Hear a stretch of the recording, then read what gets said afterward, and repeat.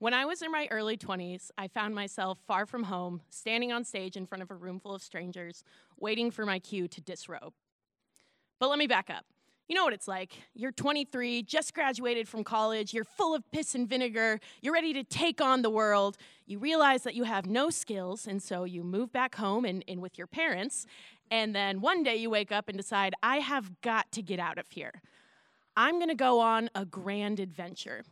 And so I did. I packed my bags, and I moved from a small town in Anchorage, Alaska, to the thriving metropolis of Portland. Portland, Maine, to be exact. Because cities stressed me out, and so that's where I ended up. And upon arrival in the dead of winter, I found it a little bit more difficult than I thought to get a job for a couple of reasons. The first being, turns out I didn't have enough experience in anything, and the second being, I was in Portland, Maine. And I was starting to get a little discouraged, and some might even say desperate. You know, I was running out of money quick, I didn't have a ton in my savings, but I was not about to tuck my tail in between my legs and move back home. So after yet another failed interview at a donut shop, I came across a bulletin board. And on that bulletin board, there was a small makeshift sign that read, "Art models wanted, pay 50 plus," remember the plus, dollars an hour. And I could hear my mom in the back of my head saying, "Oh, be smart, don't be stupid, make good choices. This is how you end up on a casting couch."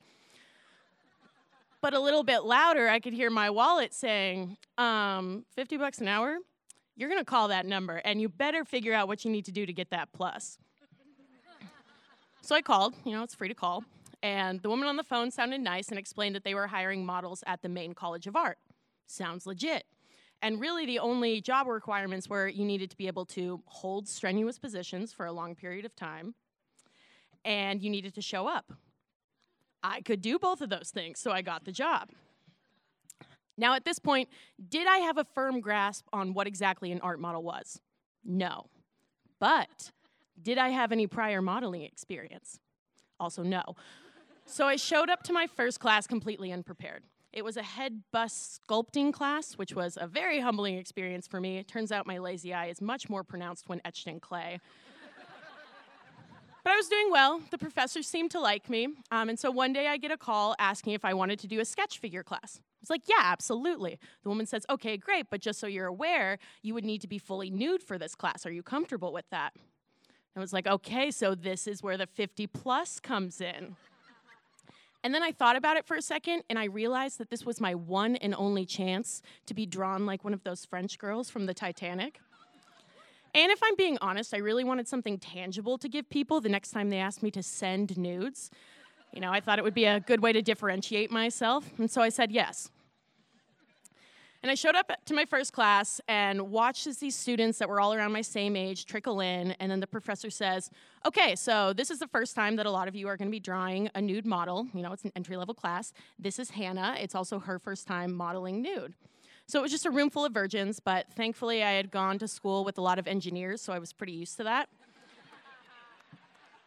And it was at this point that I started to get nervous.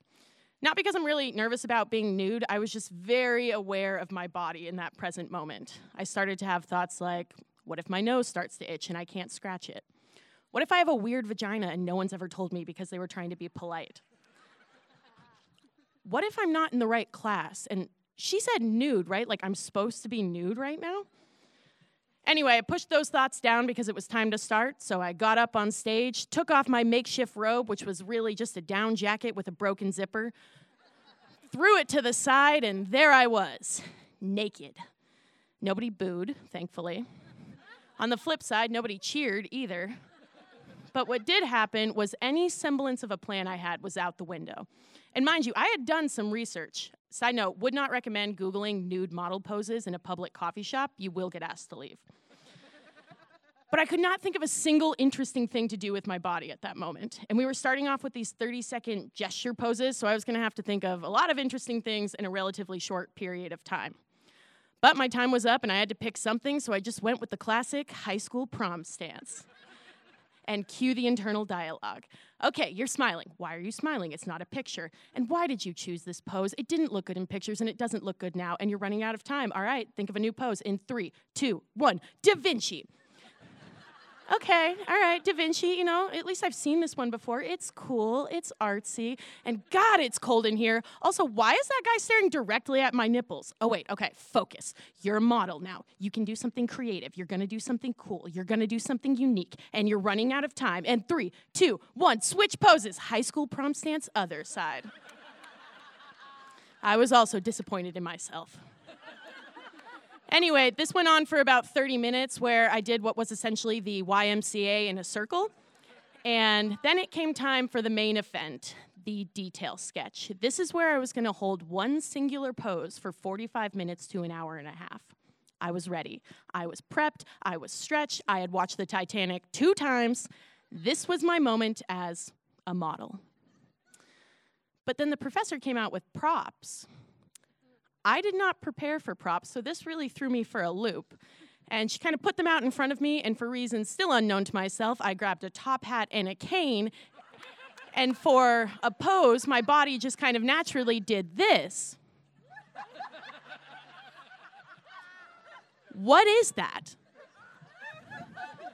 And it was at that moment that I realized that I was not, in fact, a sultry Kate Winslet aboard the Titanic, but rather a giant, naked Mr. Peanut. And that's how I would be depicted in all of these drawings. Nobody wants nudes from Mr. Peanut. Anyway, the professor thankfully noticed that I looked as awkward as I felt because she asked me to switch poses, and we opted for a much more Winslet-esque lying down pose. It was lovely. And as I settled into the pose, my insecurities kind of went out the window as I realized these students don't care what I look like. To them, I'm just a bunch of shapes and lines. And they're much more concerned about the curve of my neck than they are my weird ingrown hairs. And that was a comforting thought for me. And so the more classes I did, the more comfortable I got in my own skin, and the more confident I got on stage. I stopped caring if certain poses gave me body rolls or if I was quite literally looking like a snack. And it just kind of became lost in thought.